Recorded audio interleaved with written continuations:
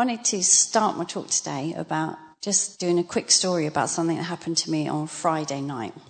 Friday night I was reversing my car in a car park, and all of a sudden the rear windscreen just smashed. I assumed I'd hit a tree because there was a tree close by, but there was no other damage to the car. It was just the rear windscreen totally smashed out, and I'm don't 100% sure not why. But at first, I was all safe, no accident, nothing like that. And the first thing I thought to do was to phone my brother, who was just up the road. And he gave me some advice, and he said, actually, Norman, my other brother, he said he's on his way down to see you tonight. And we came off the phone, and I don't know what to do, a little bit teary and things like that. And then I turned around and looked over in the car park, and there's my other brother, coming. And it's a relief, and it was fantastic. So one brother had phoned the other brother, said, don't come all the way down here. Go meet her in the car park. She needs your help. And they'd come. And it's just, they represent good brothers, good family to me, and I can call on them whenever I need to call on them. And that's my story today about good family. But we're talking today about representing God and how we, the family of God, can be representing him here on earth. Because we all represent different things. Mums, dads, places of work, places of school, whatever we do, we're representing different things. But our ultimate goal is to represent our Father in heaven. So we're going to have a look, because obviously in the Bible, we are so lucky to have the Bible. We are so lucky to have Holy Spirit to guide us through the Bible when we're looking, when we're reading, when we're pursuing things. So we're going to take a look at Moses, because he's a good representation of God here when he was on earth. So he was saved and hidden as a newborn baby for 3 months, placed in a basket, travelled down the Nile, and ended up with Pharaoh's daughter, being brought up in the palace as one of Pharaoh's sons.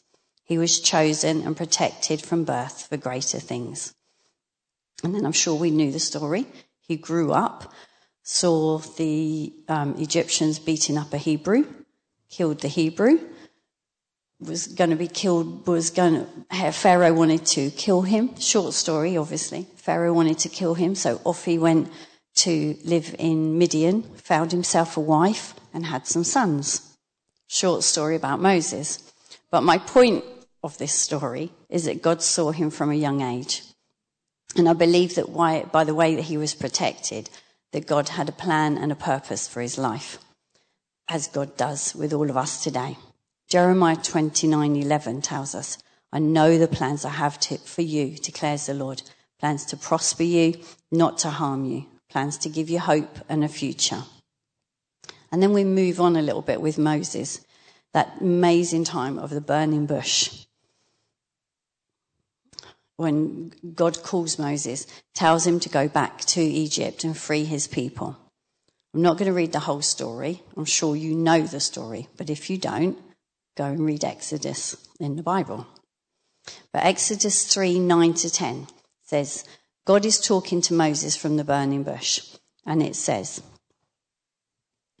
the cry of the Israelites has reached me. I have seen the way the Egyptians are oppressing them. So now go. I am sending you to Pharaoh to bring my people, the Israelites, out of Egypt. And Moses replies, as I'm sure a lot of us do when God calls us to do something. He says, who am I? Who am I that I should go to Pharaoh and bring the Egyptians out of Egypt? And that's a question I think that we ask God when he says to us, go do this. Who am I to do this? But God's reply is really simple. I will be with you. And he goes on to say, this will be the sign that it is I who have sent you. When you have brought the people out of Egypt, you will worship God on this mountain. And also, that's God's reply to us very often. I am with you. Deuteronomy 31:8 says, the Lord himself goes before you, will be with you, will never leave you nor forsake you. Do not be afraid. Do not be discouraged. But I also thought it was interesting what God said. because when he said, I will be with you, he said this will be the sign that it is I who have sent you when you have brought the Egyptians out. When you have brought the Israelites, let me get back on track. When you have brought the people out of Egypt, you will worship on the mountain. He doesn't tell him before. He doesn't give the assurance that he is the God. He just says from the burning bush, I am the God of your fathers. But Moses has to trust that actually that is God who is talking to him from a burning bush. I'm not going to go there, but he has to trust, because God's not going to give him the actual sign till after the event. Afterwards, you will know it's me, because you will worship on the mountain. We have to do the same with us as well. When God calls us, when God tells us something, maybe not from a burning bush, maybe from a burning bush, we don't know, because God is the same yesterday, today and tomorrow. Maybe we will have a similar experience. But we have to trust and know it's from God. Then we have to move. And God might tell us later on down the line more information. He doesn't give us every single thing at once. He tells us a little bit, the next little thing that he wants us to do, and says, I will be with you. And then we have to trust and move. So God now, as Mary reminded us last week, is living inside of us. We are the temple that he chooses to reside in. Have you ever had that time when God asks you to speak or move or give a word of encouragement to others or prophesy something? Your heart gets faster and faster. You become hot and wonder if you can, if you should, if you're hearing properly, if you start, will he actually give you the words to finish? That's the Spirit burning inside you. Holy Spirit encouraging you to move, encouraging you, cheering you on to go do what God's asking you to do and represent him in whatever he's asking you to do, as Moses did to his people. I remember one of the first times that God said to me, it was in church, go pick up the microphone. Obviously ask permission from who's leading. Go pick up the microphone. I've got a word for you to say. And my heart was beating so fast, it was ridiculous. But I knew that he wasn't just asking, he was telling that you need to go. I don't remember at all what it was I had to speak. But I had to go and I had to say whatever it was. And so eventually I did it, I think after a few times. But that was Holy Spirit saying, go, move, I'm encouraging you. God wants you to do this. Go tell the people, whatever it was. I had to talk. I had to pick up the microphone. I had to trust that who I was hearing, what I was hearing was correct. And then I had to step out in faith and do that. And that hopefully is one of the things that's allowed me to move, to be representing what I hope God will now. And obviously Jesus is the one that we can look to for examples of representing God well as well. He's the ultimate example of God here on earth. Matthew 5:13-16 tells us, he talks about salt and the light. And he says, you are the salt of the earth.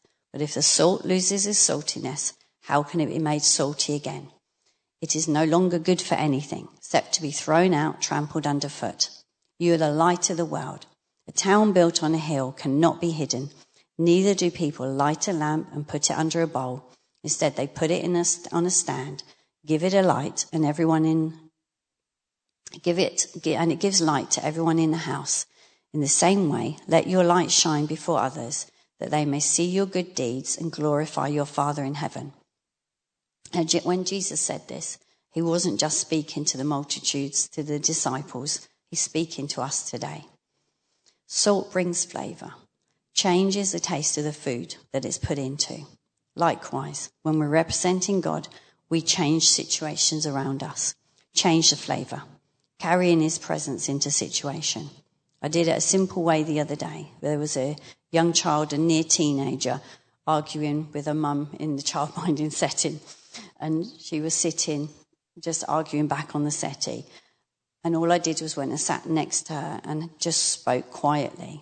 And it calmed the situation. It just brought peace into the situation. I could have done nothing. I could have carried on and agreed with her mum. But I didn't. I chose to bring God's peace into the situation, and it got calmer. So when Jesus tells us that we're the salt of the earth, he also says that salt's not good for anything if it loses its saltiness. In order to be salt to the world, we have to keep going to the one who brings us flavour. We have to keep going to God. You have to search him, seek him, and know him more, worship and celebrate him. I know before I became a Christian, I was attracted to people that knew God. They listened to me. They gave me time. They were fun to be around. When I became a Christian, I hung around people that knew God well, and they changed my life. They showed me how to enter the presence of God in everyday life, not by lecturing me, telling me what I was doing wrong, not by Bible bashing, as people say, but by literally being salt in my life just by watching what they did and how they spoke and how they reacted and how they brought God into their everyday life. They woke up things in me that God placed in me that I didn't know about. Thank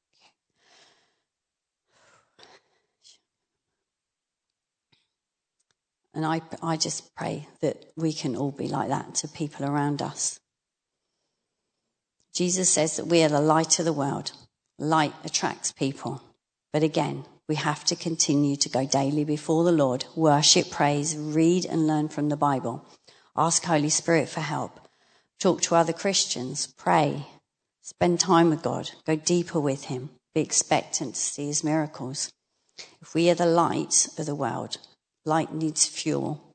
Our fuel comes from our Heavenly Father, and being in his presence, we have to be in that place. We cannot represent him if we do not know him. I'm wearing a t-shirt that says faith, love, peace.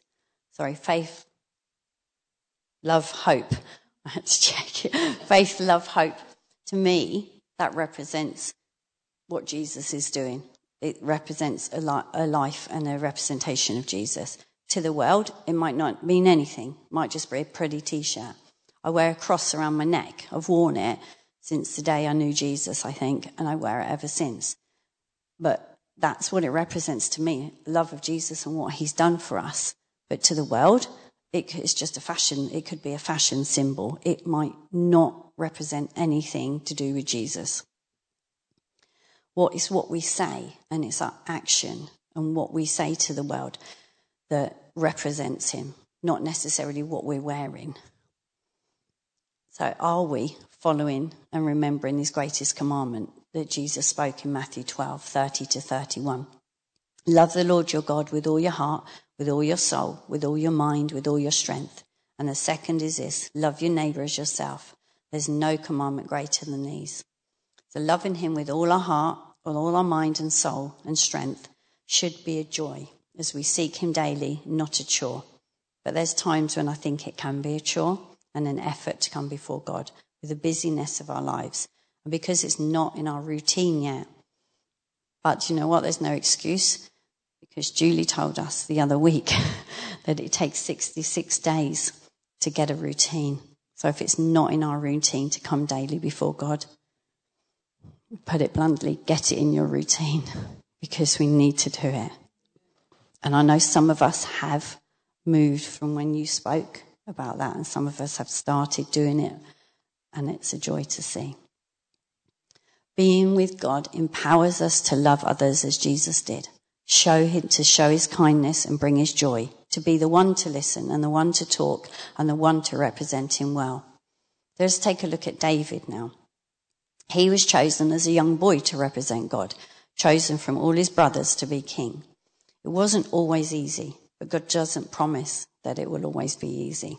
He promises that he will be with us, never forsake us, goes before us, behind us, clears up our mess, stands beside us, is always, always with us, comforts us, protects us. King David danced in the streets, uninhabited, because he was worshipping the God that he knew well. Wasn't worried what others thought. His love for God overtook any of his feelings. His need to praise God was higher than anything that could have held him back. If we could be in that place, and sometimes we're in that place, where we know God so very well that we always put him first, uninhabited in what we say to our friends, and not worry about what we will look like or if it comes out wrong, but just be so close to God that we always represent him. People will see him in us and be called to follow him for themselves, as I did many years ago.